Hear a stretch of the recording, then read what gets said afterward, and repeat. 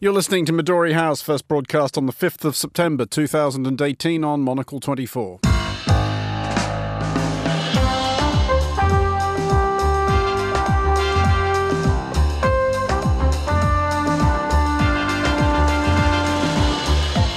Hello and welcome to Midori House, coming to you live from Studio 1 here in London. I'm Andrew Muller. On today's show, the government has concluded that the two individuals named by the police and CPS are officers from the Russian Military Intelligence Service, also known as the GRU.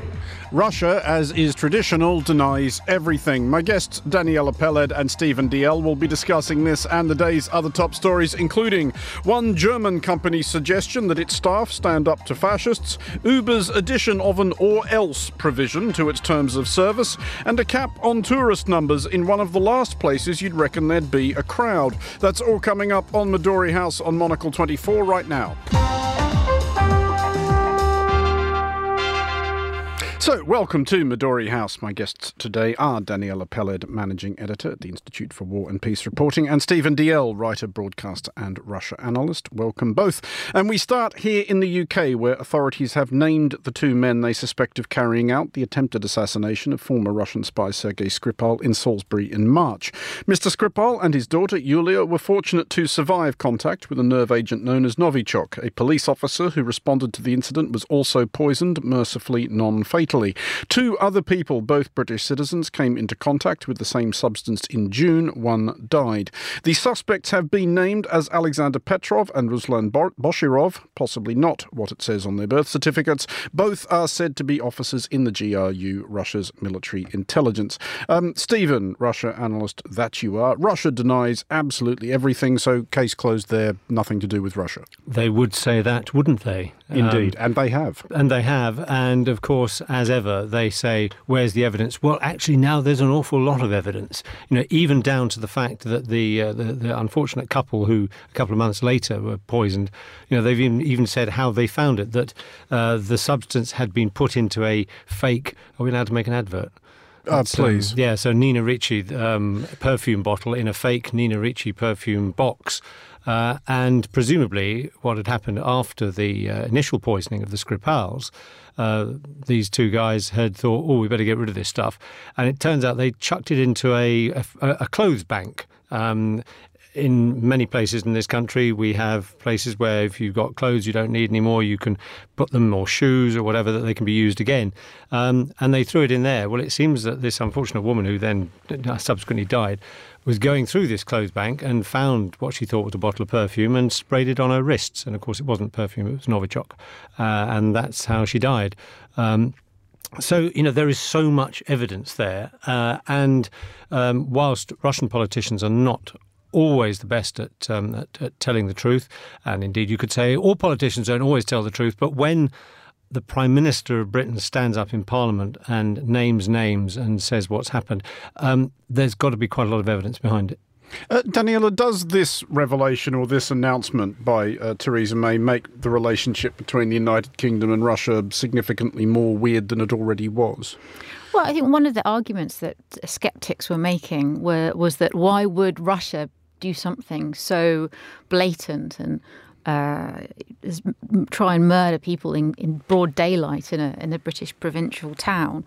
And what's emerged from the evidence makes that even more blatant. I mean, we understand that these two chaps just took a Aeroflot flight straight from Moscow to Gatwick. No, not even bothering to pretend to cover their tracks. No attempts at what we would like to imagine international espionage is. Did the deed and went home again.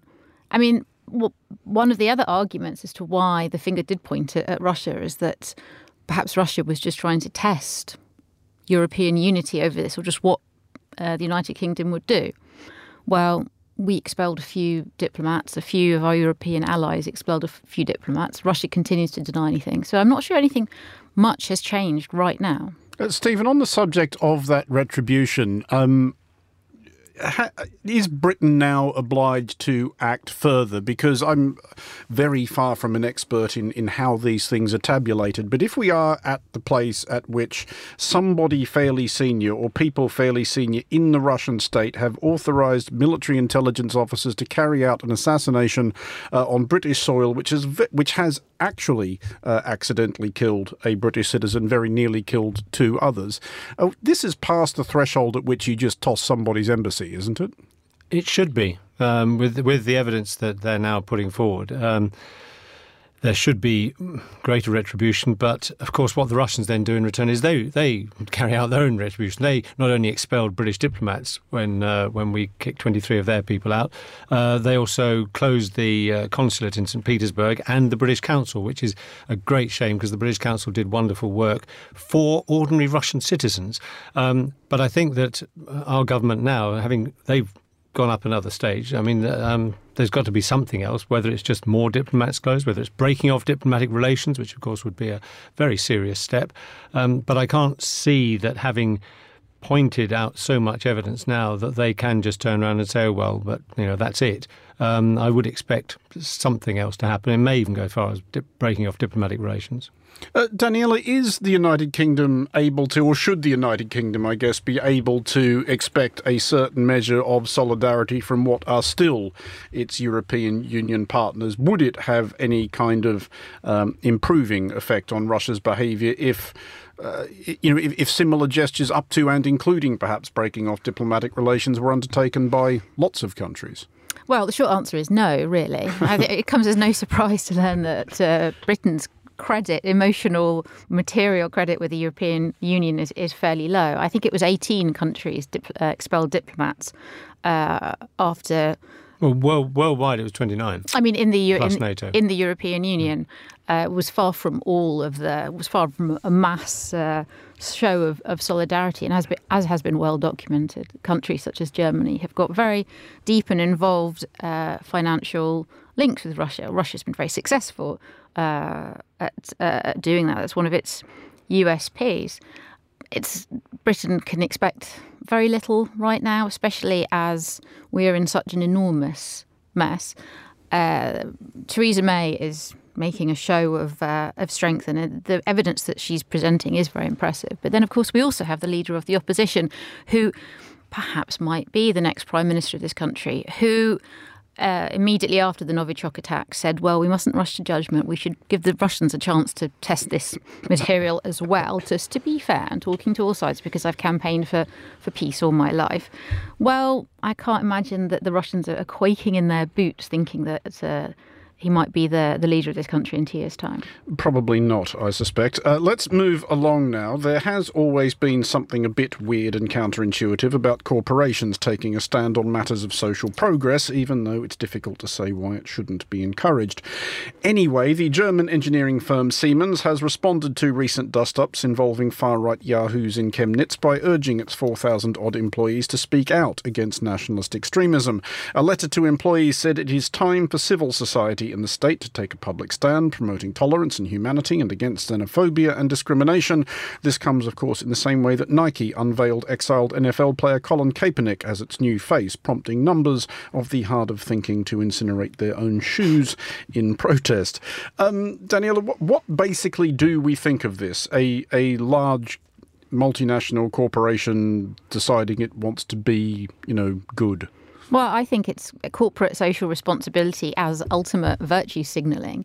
They're saying, we're going to jump on this, so we're going to tell our 4,000 employees, be nice to migrants and just be nice to your fellow man, and let's put the responsibility on you. I mean, let's detach this whole phenomenon from all the incredibly complex social and economic issues that are roiling Europe at the time. It's a very little value, and it's kind of a strange thing to do. I mean, what was particularly troubling about the riots there was the fact that you had very far right neo-Nazi groups making common ground with ordinary people who would deny that they were racist, but they would say, well, we're frightened and we're worried about the migrants and there's a rise in crime and all the other issues which people all over Europe are speaking out about. But it was this alliance which is the frightening thing. It's not about these ordinary employees of Siemens somehow having a responsibility to break a mass movement. So I think it's misplaced. Great PR maybe, but it's somewhat misplaced. Stephen, does a company, and let's just talk about a company without getting into the specifics of any business practices of Siemens or indeed Nike, does a company have to be sure that it itself is on absolutely unconquerable moral high ground itself before it takes a stand on this kind of thing? One would hope that they would be, but of course, the number of German companies, we've already mentioned German history once this evening, but, a number of German companies, if you look back in their history, they have a rather dark past, particularly from the 1930s. The one reason why, Hugo Boss make wonderful suits, that's why the SS chosen to make their uniforms. So moral high ground, German companies, slightly sort of dodgy ground. I would have thought something like the company saying we hope none of our employees have taken part in these demonstrations is a bit more realistic, and instead of just saying, don't be racist. It's kind of a bit vague. If they'd come out and said, if you're caught taking part in demonstrations and using racist language and behaving in a vile way, then we will consider your employment with us. That might be a bit more effective, I think. Or they could have considered sponsoring another nice anti-fascist concert to respond to the demonstrations. I'm sure far from the last demonstrations. It does always end up posing the question, though, of whether these actions by companies are principled or self-serving, and the further question of, which I will put to you, Daniella, can it not be both? Because people have pointed out with Nike, for example, their endorsement or unveiling of Colin Kaepernick as their new face, people have pointed out that during his time since being apparently unhireable by any NFL club, and this in a world in which Blake Bortles is still getting a start, his Kaepernick merchandise made by Nike has sold extremely well among the people who admire what Colin Kaepernick has done. Yeah, of course it can be both. And I think it's ultimately it's a good thing that there is pressure on corporations to be involved, whether it's in the local community and donating food to food banks or having volunteer schemes or so on. But I think large corporations can make a substantive difference, for instance, in offering hiring schemes for refugees or migrants outreach, or working with students, rather than just saying to their employees, we're not just paying you your wages, but we're also instructing you in your moral behaviour. I think, I think that's a very good point. And it's actually something a bit more practical, which is really useful. I know of a Russian bank, and they don't want me to say their name, but a Russian bank in Russia which actually regularly helps a children's home and an old people's home. And they make no publicity. I just happen to know somebody who works there, which is how I got to know about it. They make no publicity out of this at all, so they get no PR, but the children's home and the old people's home definitely benefit a great deal from it, and their employees are encouraged to donate, but it's all in-house. And that sort of thing, I think, is great when companies do that. Why don't they want the press? Because they're not doing it for PR. They're doing it genuinely because Russia has a lot of social problems at the moment, and it's one little way of helping some people out of the hole that they're in. I suppose that is commendably selfless. Daniella, in the case of a figure like Kaepernick or somebody in his position, if we look at it from the other way around, does he weaken his own message if he's perceived as taking the corporate shilling? No, I don't think so. I mean, it makes me feel slightly itchy the way that large corporations such as Nike have become part of the social structure, part of our culture. So they play a far greater role than purveyors of fine footwear. I mean, I'm not one for labels particularly, but I understand that they have a role to play. And they play a very fine game, in the way that the mainstream media is very much maligned as being part of the establishment. Some of these massive, massive brands still managed to retain their edge. And it was an incredibly clever choice by them because they kept their sense of edginess where they are actually shoe manufacturers, clothing manufacturers, working on a massive scale. And they're getting a lot of free publicity from the Twitter feed of Donald Trump, inevitably as a consequence. But Stephen, is it, if we try and look for something basically positive here, is it heartening that a company such as Nike or such as Siemens or such as any other company that makes a similar decision, it's partly going to be a business decision. So is it an encouraging thing that they have decided that liberalism, plurality, decency is actually where the dollars are? That is positive, yes, but I would say that's because Nike would have known that we are going to get idiots setting fire to their shoes. That is definitely going to happen. They would have conceived of that. Yeah, and the people who suffer most are the people who then lose out on having a decent pair of running shoes. Especially if they didn't take them off first. Which some of Trump's supporters, no, we mustn't go there. But amazed they tied the laces, frankly. But I still see, I'm afraid that the cynic in me sort of comes down heavier on this one, that actually, be it Siemens, be it Nike, whatever, they can see a real PR advantage to this, and that's a part of modern business. And most people are going to say, "Oh, jolly good! You're taking a moral stand. We'll go and buy some Nike trainers to make up for the ones that are burnt." I'd say sort of. 2 cheers for Siemens on this one, not 3 cheers, because there's an edge to it that is perhaps a little tasteless. OK, we're going to take a short break now. You're listening to Midori House with me, Andrew Muller, along with Daniella Peled and Stephen Dalziel. Coming up next, why your Uber passenger rating might leave you walking home in Australia and New Zealand.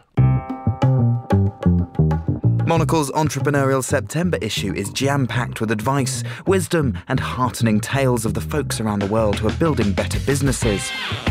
We meet the startups pursuing careers in everything from sharpening up the stationery business to surfers helping recycle ocean plastic, and mull over why starting older is sometimes better for business.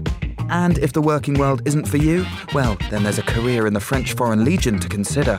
Elsewhere, we discuss the late Francisco Franco's next move, visit a seemly startup space in Provence, and bed down in a Danish residence par excellence. We also take you on a design-minded tour of a Tokyo restaurant opening that you may well have heard about, and talk trainers with the man behind New Balance. We also sip wine in Kefalonia before a last meal with the Beiruti cookbook author Anissa Helou. The opportunity-filled September issue of Monocle is on all good newsstands now.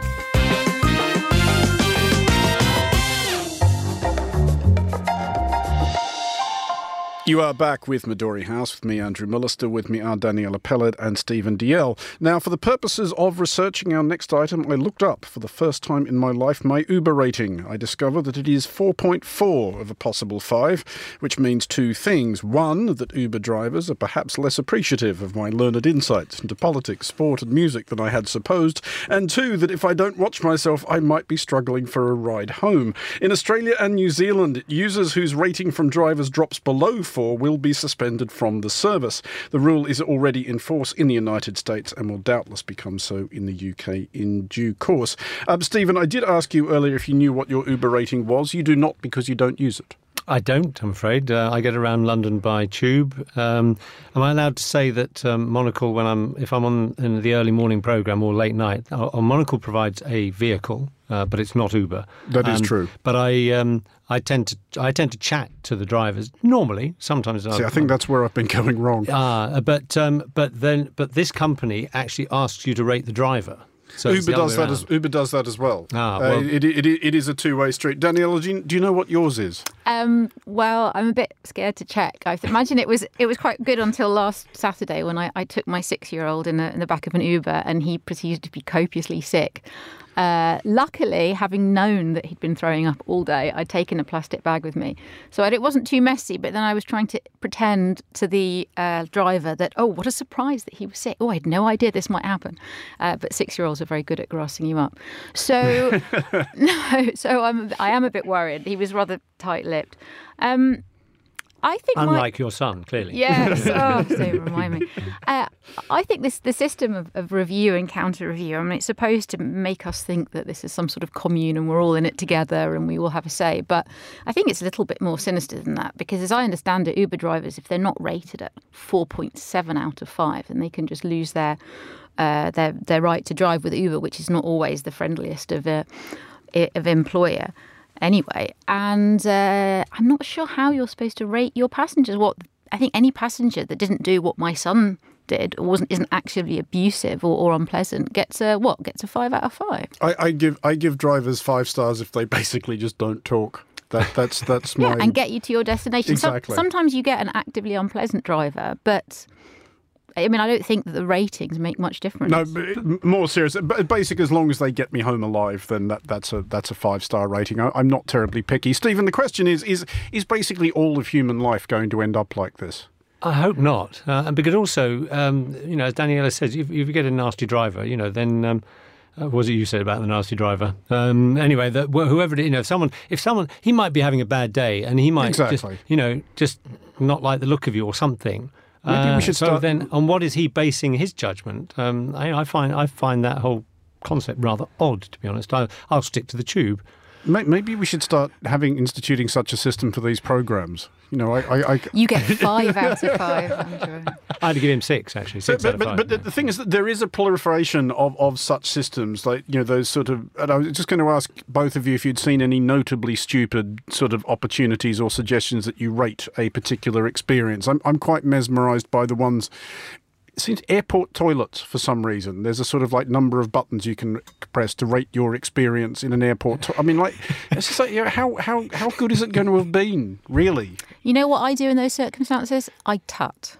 That's what I do. That's my form of rating. Just tut very loudly. But I don't know if that's recorded and interpreted for posterity. That's my way, though. Yeah, well, I mean, not just airport toilets, indeed airport security as well. Often you go through, if you look, you'll see, you're asked to tap. Is it a smiley face? Is it a straight face? Or is it a frowny face? To say, how did we do? Most places you'd probably tap a frowny face, actually. Apart from Gatwick Airport. Going through Gatwick Airport, they're the nicest people on security there. But so you're always careful to tap the smiley face at Gatwick Airport? Actually, I don't tap any of them, but I have noticed them. And they are very friendly at Gatwick. I think maybe if I analyse this a little bit, perhaps speaks to this kind of human need for wanting to be heard. You read TripAdvisor reviews of restaurants or hotels, and some of them seem just an opportunity for people to vent. Listen to me, I'm here, I had this experience and I'm going to tell you about it, and I have power and I have agency. So I'm not quite sure how reliable they are. In my experience, these TripAdvisor and other sort of review websites have absolutely no relation to reality at all, yet I still look at them. They do in some cases. I think when they reach a certain critical mass of consensus opinion, and this is where I do commend our listeners, as soon as they've finished listening to this, to go to TripAdvisor and look up the page of an establishment called Sasha's, which is a hotel in Manchester. I assure you that what you find there will keep you amused for at least the next hour or so. There is a contribution of mine on there somewhere, which is the only TripAdvisor review I've ever posted, but I felt inspired. It's also one of only 2 hotels in my life I've been checked into by forces beyond my control, taken one look at and just gone, nope, absolutely no way. Have either of you ever, I did want to ask, fallen foul of any such rating? Are either of you, and I'll ask you first, Stephen, as far as you know, actually have ever been bounced by some corporate entity who has decided that they will not do business with you anymore? Never been bounced, but we did stay in an Airbnb in New Jersey this summer, and we were not impressed to turn up and find that the last people's sheets were still on the bed, their towels were damp and hanging over the edge of the wash basket. Shocking. And so we lost a few hours because we had to do the washing before we could actually stay there. And then at the end of the stay, we were 2 hours later leaving the apartment than we were supposed to, and the guy turned up. And he complained to Airbnb that we were late leaving. And we just thought, forget it, you're not even worth bothering with. But I don't think we've been banned by Airbnb. But that was left a rather nasty taste in the mouth. But that's as close as it's been. And Daniella, other than Uber, obviously, are you on any blacklists? I was going to say I haven't taken an Uber since Saturday, so let's just leave that hanging. I don't want to jinx anything. OK, well, finally tonight to Mont Blanc, the imaginatively named snow-capped Alp. As of next year, a limit limits will be imposed on the bemusingly large numbers of people whose idea of fun is climbing up a thing which they will then have to climb back down. This summer season, upward of 300 people a day have attempted the ascent, which is not a trivial undertaking. 16 of those people have been killed. There have also been high-altitude squabbles and scuffles between climbers getting in each other's way. So the number of climbers will henceforth be limited to 214, weirdly arbitrary number, every day. Does, as far as either of you are concerned, does this make a difference to your immediate travel plans? Were you planning a conquest of Blanc? I thought it was a kind of cake. So that you think everything's a kind of cake, though, in fairness. So that's a no from Daniella. Stephen? No, I have been on the mountain, but in the winter and skiing. Okay. And you don't have to go too high up if it's a good winter. The higher you go, the more difficult it does get. My wife, who's a far better skier, did go much higher than I to ski. It does. I mean, all joking apart, the idea of 16 people having died in one summer, it seems rather a lot. There are apparently just a lot of people thinking that this is an outing you can undertake with, a pair of hiking boots and a stick. Well, some apparently wearing trainers as well, which, I think it's not only a question of limiting numbers, but actually before people are allowed to go up, there ought to be some way of actually making sure they're educated in this sort of thing, because it's mountain. I know it sounds like a cliche, but mountains are dangerous places, and the weather can change dramatically on any mountain. Suddenly fog can come in. Even in the summer, fog can come in, or it can start raining, and you can lose your bearings very easily. So I think that there is actually a serious side to this, that they need to limit the numbers. As you say, 214 is a very odd number. But it's literally an even number, but I take your point. I mean, there is a wider question here about tourism limits, because tourism does operate under that weird paradox that one of the things that tourists most value when they go to a place is a lack of other tourists. It's akin to being the person sitting in a traffic jam complaining about all the traffic. You are part of the problem. But there are places in the world which have started to at least think about ways to limit visitors. Daniella, is that a thing that should happen, or should the market basically decide? Because there does come a point at which people don't want to go to a place because people are already going to it. I quite like them to limit the number of tourists allowed to ask me where Amy Winehouse's statue is every time I try and go to Camden Sainsbury's. But absolutely, we are going to have to, and they do have to. And you go to cities, it's become a very fashionable thing to talk about how cities like Barcelona have been ruined, I tell you, by mass tourism. And we want to keep these lovely places for ourselves. But the fact is, you have to put limits. I think not just to keep it's not just about the ambience of the place or even the environment, but just allow people to live there.